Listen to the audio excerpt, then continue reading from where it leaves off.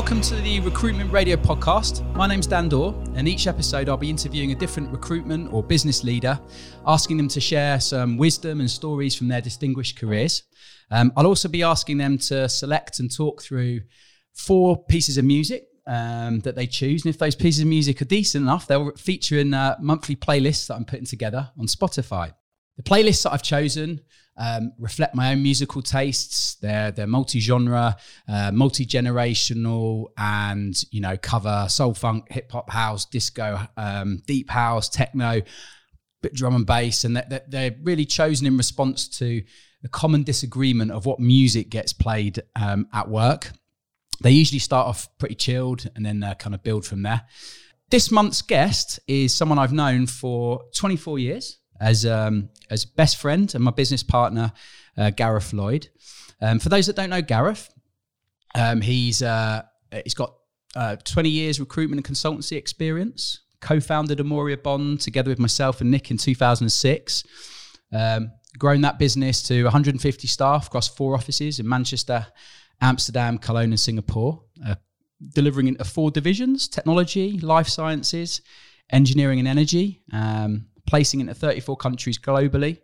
I think particular elements that I'd say that Gareth's proud of is organically growing a management team. I think 27 out of the 30 board and senior management teams are all organically grown.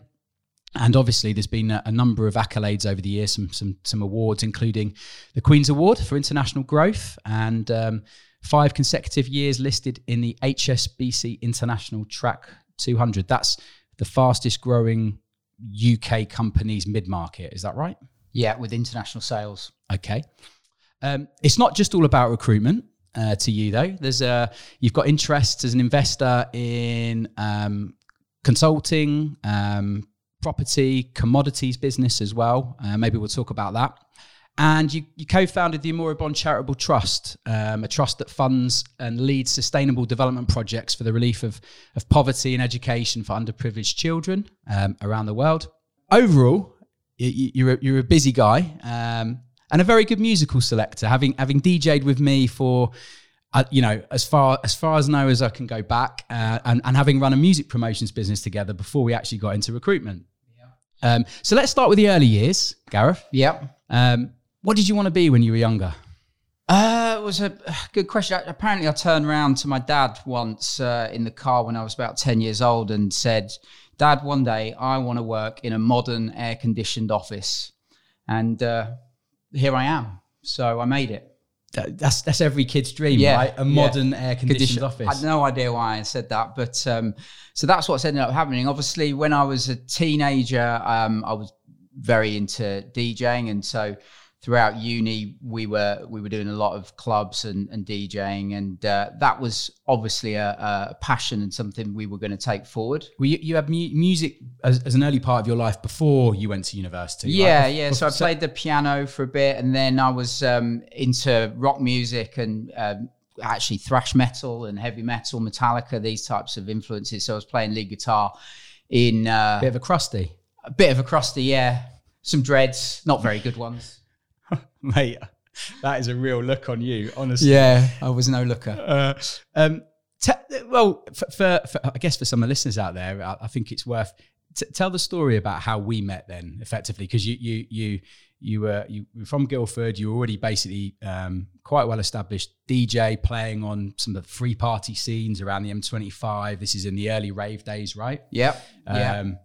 And then I was the record label that I was signed to at the time, Dance 2 Records, had a relationship with a company called Lamba, who imported speakers and lights, and they had a big stand at Earl's Court, and I was asked to go and DJ at that stand, and it just so happened that you were working on that stand. And we met, didn't really speak that much. This was the weekends before we actually ended up in the same halls of residence at university together. Yeah, so and you were we my kind neighbour. of met, but we were like, hang on a second. Yeah. Were you there last weekend? Yeah, right? so we were in the bar, weren't we, first met, and Dan said to me, what were you up to last week? And I said, I was DJing at Earl's Court. And he said, oh, really? Well, I was at Earl's Court. I said, oh yeah, I was DJing on the Lamba store. And he was like, I worked on that stand. And then lo and behold, the 2 days later, we were neighbours, I think 2 doors down in Owens Park, weren't we? That's right. So then quite a lot of big sound systems were built and parties were had. A lot. And we kind of wangled our way through university and were then professional promoters for a little while before falling into recruitment, right? Exactly, yeah. So what did the music promotions business teach you as you look back now on what kind of skills did it arm you with going into recruitment? I think fundamentally resilience. Club promoter, you can put everything in play, the best lineup, good networks for tickets, advertising posters everywhere, and a storm might blow into Manchester and no one's coming that night, and all your work for that event, and it's half full. So resilience, I think, was a big lesson. And obviously you need that in recruitment because you can't control, people and people starting for you or internal people. So I think that was number one. That feeling of when you stood on a door and you basically, your break evens, maybe 300 people, right? And there's no queue. I hate that feeling. And you're like, and that feeling in the pit of your stomach. It's right there. Same as I'm basically getting it now, just thinking about it. It's the same as not doing deals in recruitment. Right? It's getting towards the end of the month. You're looking at your pipeline. You're like, oh, it's that. So that's really interesting that you said that. Yeah. Yeah. Any other lessons? I think hard work. It's whatever people think about DJs and club promoters. It's a tough gig, right? I mean, there's a lot great about it, but I've actually done it professionally in 2 periods of my life, and after each period I've said, I'm out again. Do you know what I mean? So it's a lot of hard work, late nights, and you've got to do your day job. And I think the other thing is we really learn about the customer experience, and I think you have to know your customers in any business, and getting the customer experience right. We learned the hard way when we were promoting, and I think we're always analysing that in all the businesses we're involved in now. I think we're the first to put a TV wall into a Manchester club, right? I think we were, yeah. Took us about 24 hours beforehand, like lugging it, putting it together. They weren't flat screens in those days. No, they were really heavy. They were, yeah. Right, let's get on to the first piece of music then.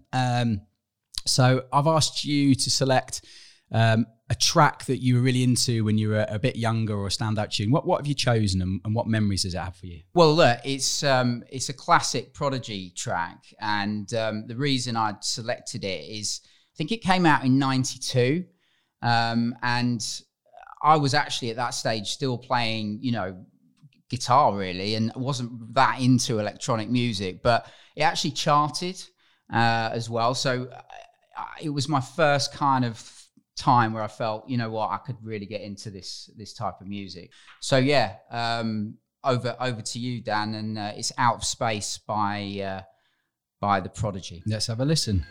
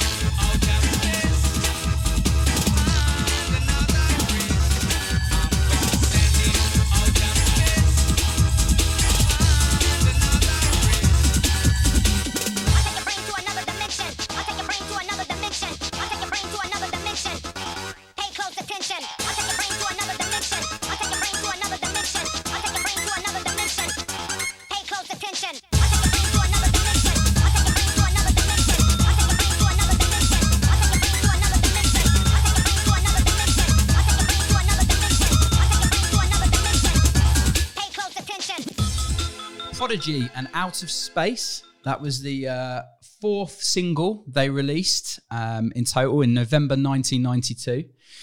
Combines a reggae line lifted from Max Romeo and the Upsetters, combining reggae with old school kind of hardcore sound, and the immortal words by Liam Howlett, "I'll take your brain to another dimension, play close attention." Bonkers, right? Absolutely, yeah. I mean, they had a totally unique sound that they brought out. Music trivia for you now. Yeah. What record label was it released on? XL. Yes, knew you were going to get that. Yeah. Who also released stuff like SL2 on a Ragga Tip around about that time, yeah. Nice. So you co-founded Amoria Bond in 2006, and that's been a good story of scaling a recruitment business. And I think the thing that I always reflect on and being quite proud of is we've always tried to stay true to the values and the purpose that's central in the business of progressing people's lives, retaining the best people through progressing their lives. Can you explain a bit more about why that's important to you?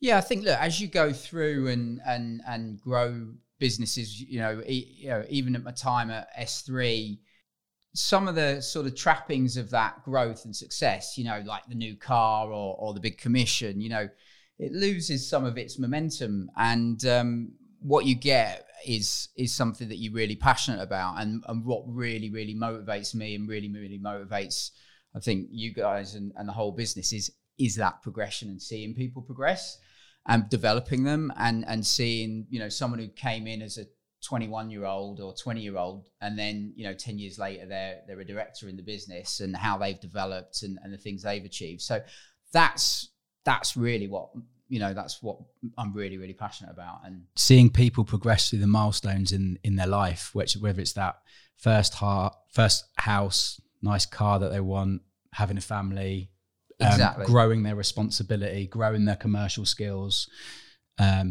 Developing from a rookie to a top biller to team manager. These sorts of steps are all different jobs, and it's fantastic to see people on that journey. So if I was to try and make this as relevant as possible to maybe a smaller growing agency, to a recruitment owner of maybe 1 to 10 heads, something like that, who doesn't necessarily have massive deep pockets or resources, in order to help try and retain people, put people first, and invest in individuals, it strikes me that they need to have, two things. One would be a bit of a map career path then, so that people can vision out what those next steps look like. Yeah, right? Absolutely. And then also some form of training and development. And training and development is also something that, we always put very central, won a lot of awards for. So what would your advice be to a smaller agency owner on how best to set up training and development within their organization, so it's not just a box ticking exercise, but actually has the value that is intended? I think the key thing for me is, invest in it. And that doesn't necessarily mean money. It means invest your time in it. You need to know what your people are learning, and you need to know that there is no point in just going, all right, I'm just going to buy that person and bring them in off the shelf, get them to do some training, I'll go and do some admin. You need to be clear on what the skills deficits are and how you're going to improve them, and get in there. There's nothing more important than training individuals. And then I think the second thing is, once you've done that, is to measure. And we're really, really big, on metrics. So the ratios in a business. So you should be able to see, right, if my interview to deal was 5-1 in that team, and then over 3 months of training, we've got it down to 4-1 or 3-1, these are the metrics you should be measuring. So that's what I would do. Excellent. And what you just said there as well was, if you're training something, if you're the business owner or the team leader or, responsible for those individuals, there's no point you just going, listen to that audio or look at that video. It's very easy to do in this day and age, obviously, of like YouTube and all these, TED Talks and all the rest of it. Yeah. But unless that becomes meaningful and you're in there with them to see how well it, and you make it a bit more interactive than that, then I think it's just learning for learning's sake a lot of the time, right? Exactly. And it's the follow through with training. Yeah. I'd also say there's you don't need to feel like you're reinventing the wheel all the time, right? There's a lot of good systems and material out there, off the shelf systems that you can use as a central repository for all the training and learning. I think, the thing about training is it's basically reminders, of stuff that you already know. It's just you don't use it anymore. So definitely don't need to reinvent the wheel. No, it's all out there already. It's the follow through and sticking to principles around it and making it happen. So just to put you on the spot a little bit, you're when I've seen you operate and delivering a message or training or speech, whether it's my own best man speech, or whether it's to an office or a team, you're quite good at using analogies or stories. To kind of hit home the message. So what's a recent analogy or training intervention that you've delivered? What stories have you told, Gareth? Well, I've not been involved much in the business on a day-to-day basis for a while, but I was flying.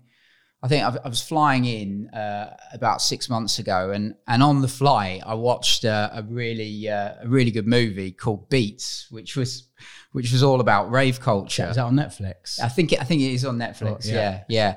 And I thought, there's a good message in this, because obviously the three of us, me, you, and Nick, we kind of grew up in that rave culture. So I actually ended up doing a bit of a training session on a Monday afternoon, watching the movie Beats and doing some stuff around it.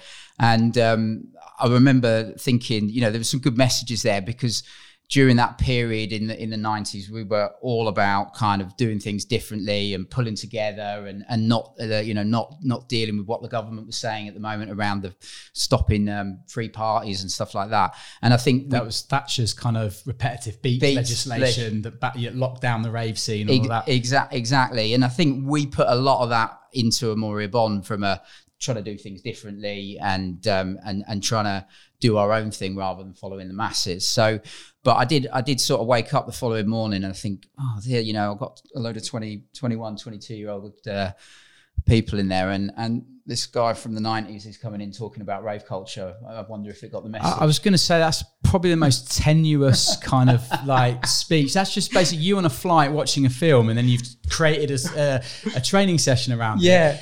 Isn't it like an 18? And it's basically messages, go out partying hard, and we're all in it together. Yeah. It was something like that. It was stronger than that. I did send you the slides, actually, so you should check it out. I'd quite want you as a boss. I think that'd be quite good.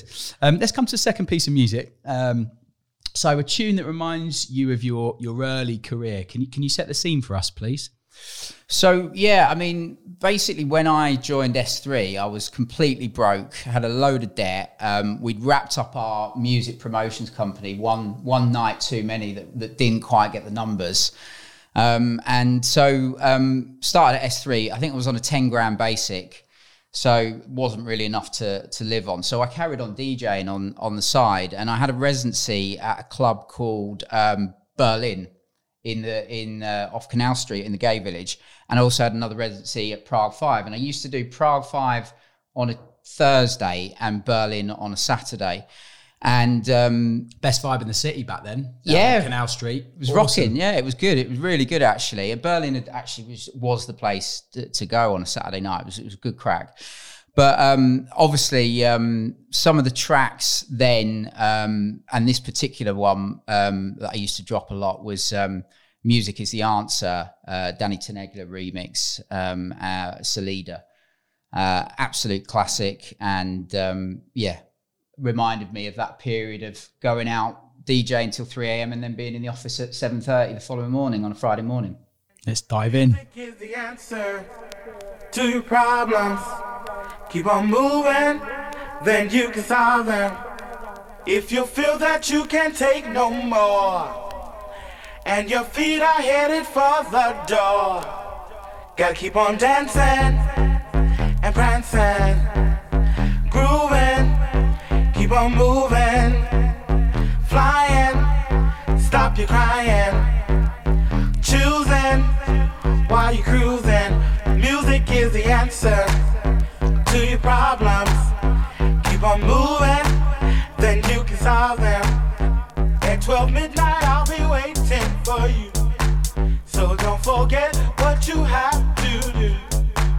Gotta keep on dancing and prancing, grooving, keep on moving, flying, stop your crying, choosing while you're cruising. Music is the answer to your problems. Keep on moving, then you can solve them. If you feel that you can't take no more, and your feet are headed for the door, gotta keep on dancing and prancing, grooving, keep on moving, flying, stop your crying, choosing while you're cruising. Music is the answer to your problems. Keep on moving, then you can solve them. At 12 midnight, I'll be waiting for you. So don't forget what you have to do.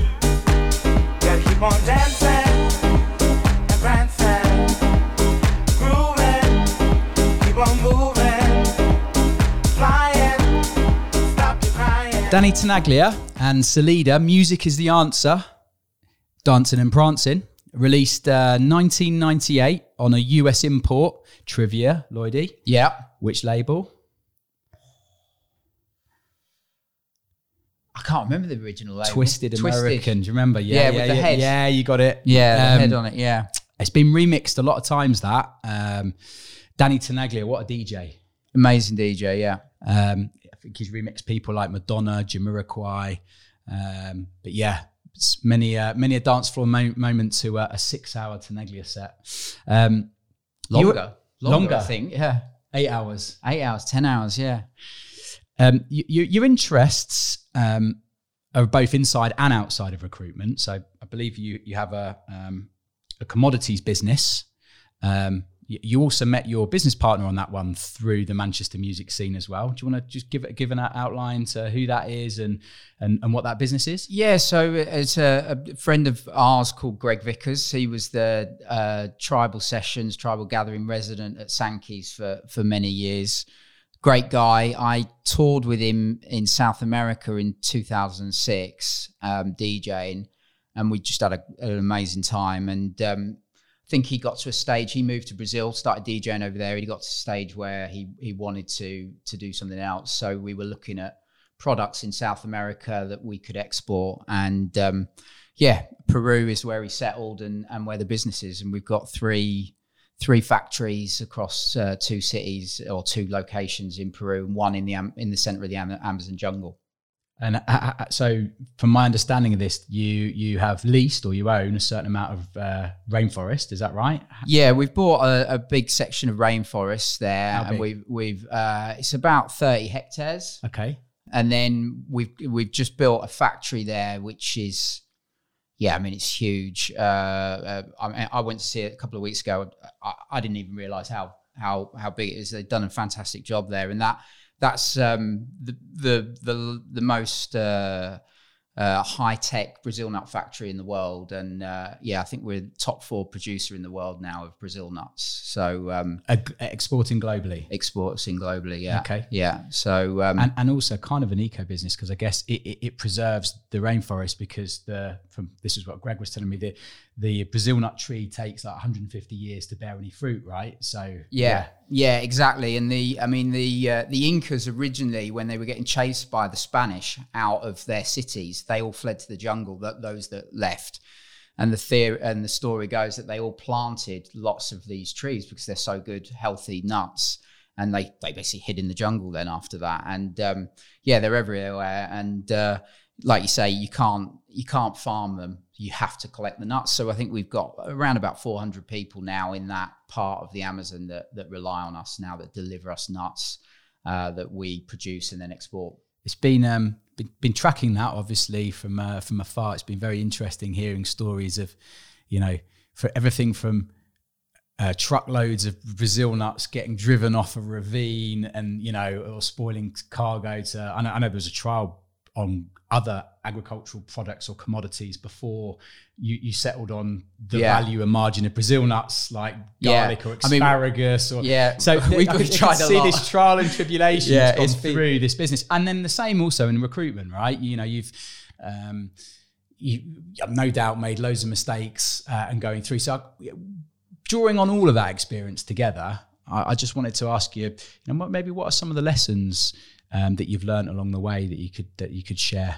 I think business lessons. Yeah, I mean, look, there's a lot. I mean, the first one is accept that you're going to fail on things all the time, and that's okay. And don't take it personally. And it's hard not to, especially if you're proud about growing your business or whatever, and you make a mistake and it costs you or whatever.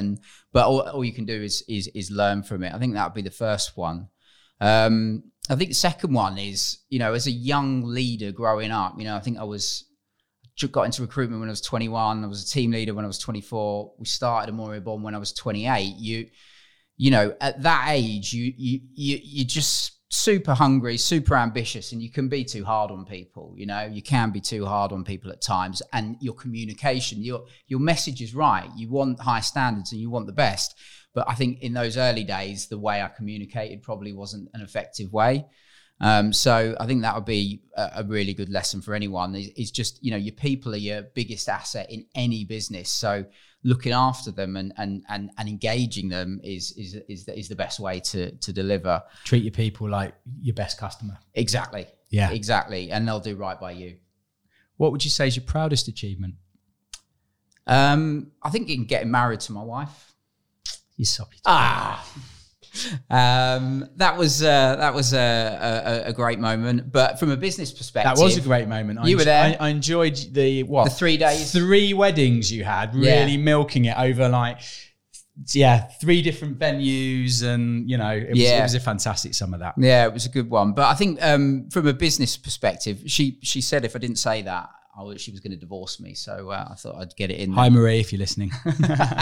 I think from a business perspective, the consecutive hitting the far. I always looked at companies back in the early days and see them hitting the fast track and hitting these types of. I think hitting that 5 years on the trot has been a very, very good one. And I think actually the recent one, turning up and seeing that facility in the middle of the Amazon, that it's been a hard slog to get there, and seeing it in motion and what it can achieve now was pretty visual gratification goal, kind of tick that goal, yeah. Good stuff. All right, let's move on to track number 3, a piece of music that represents a memorable occasion in your personal life. So just tell us what you've chosen and why. Going back to the wedding in Ibiza, we obviously, like any self-respecting DJ, we put some time into playlists and made sure that we had a good list of music playing throughout the whole event. And I think in that time, this was one of the tracks that came up, Papua New Guinea by the Future Sound of London, and it was a very old track that I was into when I was growing up, and it's a wonderful piece of music, and something that was played a lot in Ibiza when we were there in 2012. Cool, let's have a listen.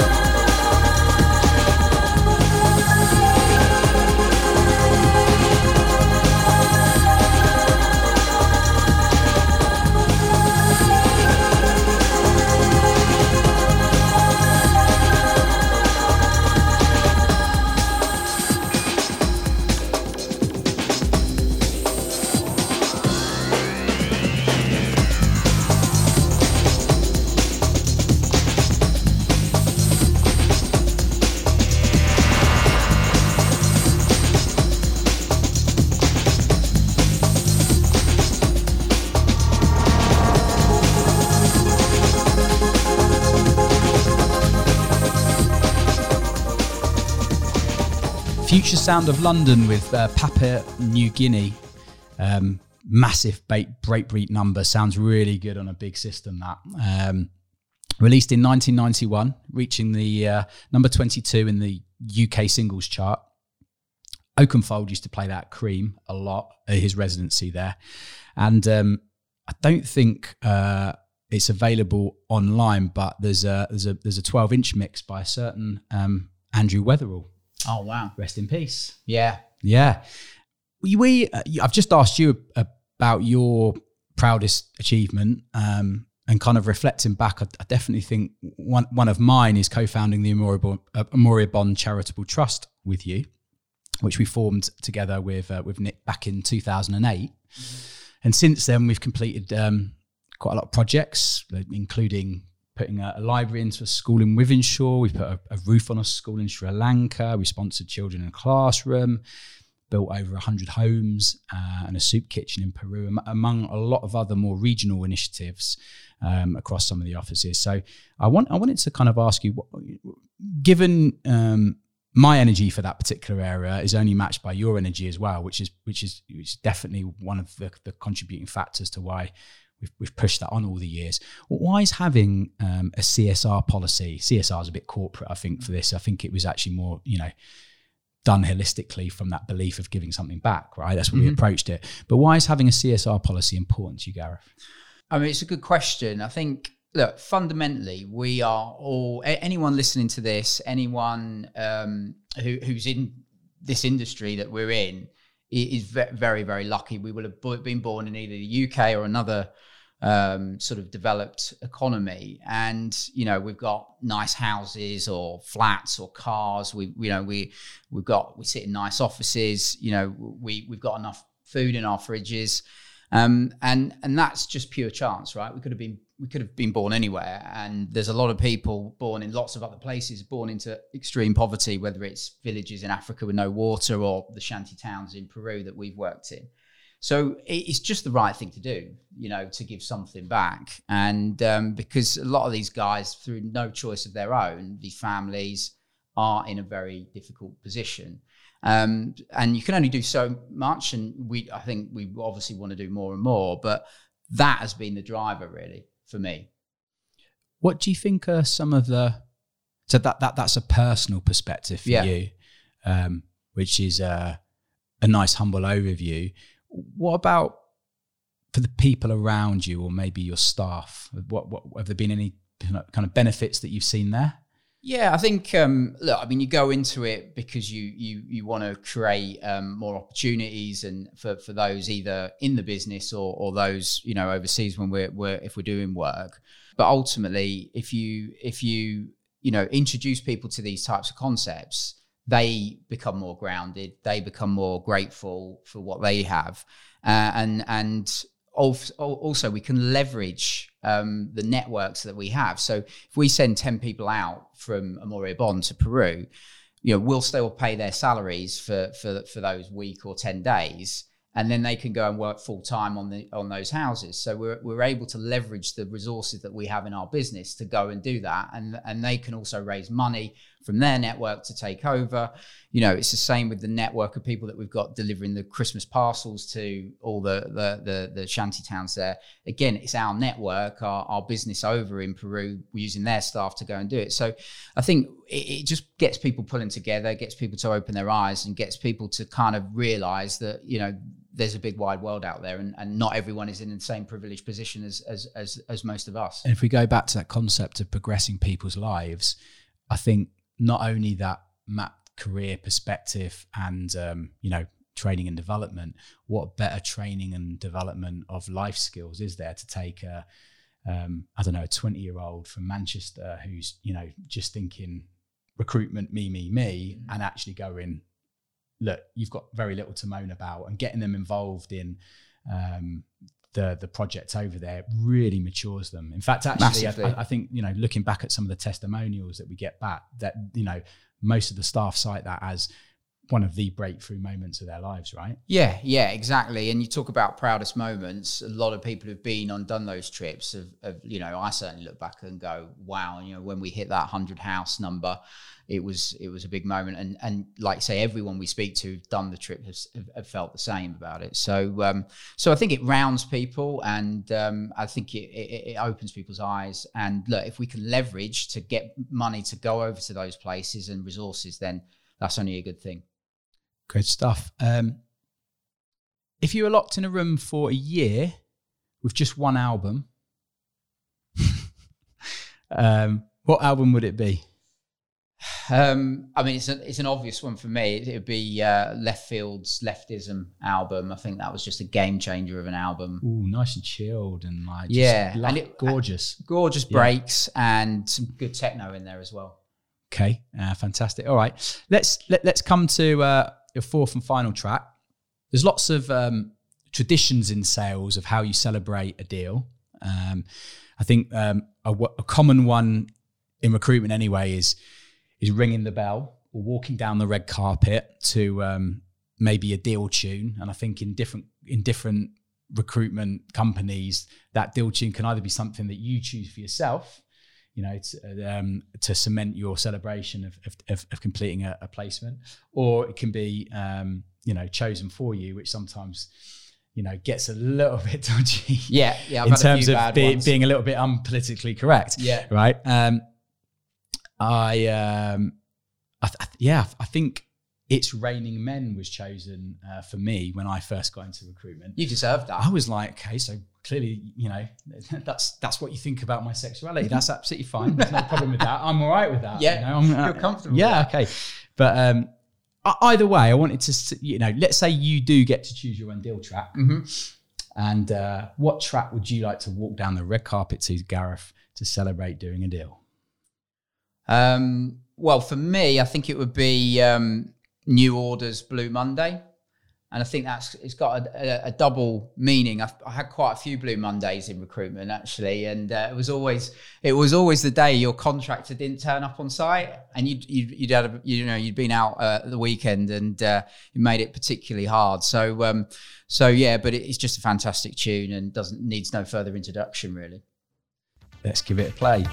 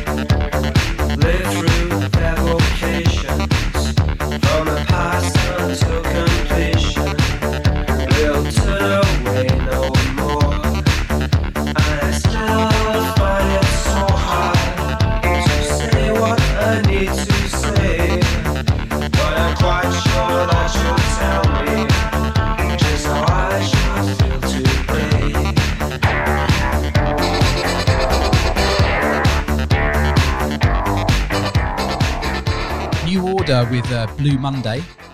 Released 1983 through Manchester's legendary Factory Records, the owner of which, a certain Mr. Tony Wilson at the time. Do you remember we actually did some music promotions? He ran In the City, I think. Was In the City, yeah. Which did one in Manchester. I'm pretty sure he did one in Leeds as well. But it was effectively a week-long celebration of music. Yeah. That involved different kind of plenary speeches and workshops as well as gigs, nights and gigs. So it was good to work with him. Yeah.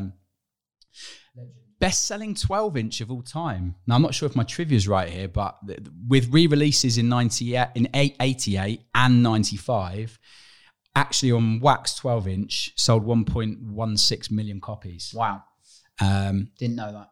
And I probably dedicate that track to a certain Mr. Barrow as well, because it's a classic Barrow tune. It's the one he always plays, right? Yeah. So nearly that's all we've got time for. I just wanted to just fire a quick few at you. Best gig you've ever played? Well, look, sat in Ancoats here. Anytime I played the main room at Sankey's was just a joy.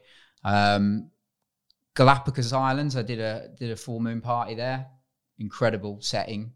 And then I think the other one was the other big one was at Sao Paulo, playing at Pacha, and that was mind blowing. I think you're just showing off now. I am, yeah. Yeah, all right. Best DJ set you've listened to? Don't even know if I could begin to answer that, to be honest. No. I think probably two, actually. The one me and you went to at Fabric, where we saw Deep Dish in probably 2000. And then I was at Space and I saw Steve Lawler, who was brilliant, followed by Sasha, who was, and this was in the late 90s as well. And I thought, no one could top those two. And then Danny Tenegla came on and absolutely smashed it. So they're probably the two standout ones. Are you sure it wasn't just the progression of a few more drinks at the bar? So everyone was getting better and better, basically. Levels were going up for sure, definitely. All right. Well, I wanted to thank you for coming, all the way from Singapore. I'll send you the bill for my flights to record this later. As a little tribute, what I'm going to do is as well say that usually I would put a playlist together featuring your 4 tunes, but this time I'm going to ask you a favour. Could you please do a guest playlist of all 25 tunes? Certainly could. Encompassing the true spirits and loads of that nice kind of soundscapey, Balearic vibe building up into, some harder bits at the end, yeah. Exactly, you got it, mate. Would love to, mate. Yeah, would love to. Thanks for coming on, buddy. Yeah, been a pleasure. Fantastic. Cheers. Thanks, Dan. Loved it.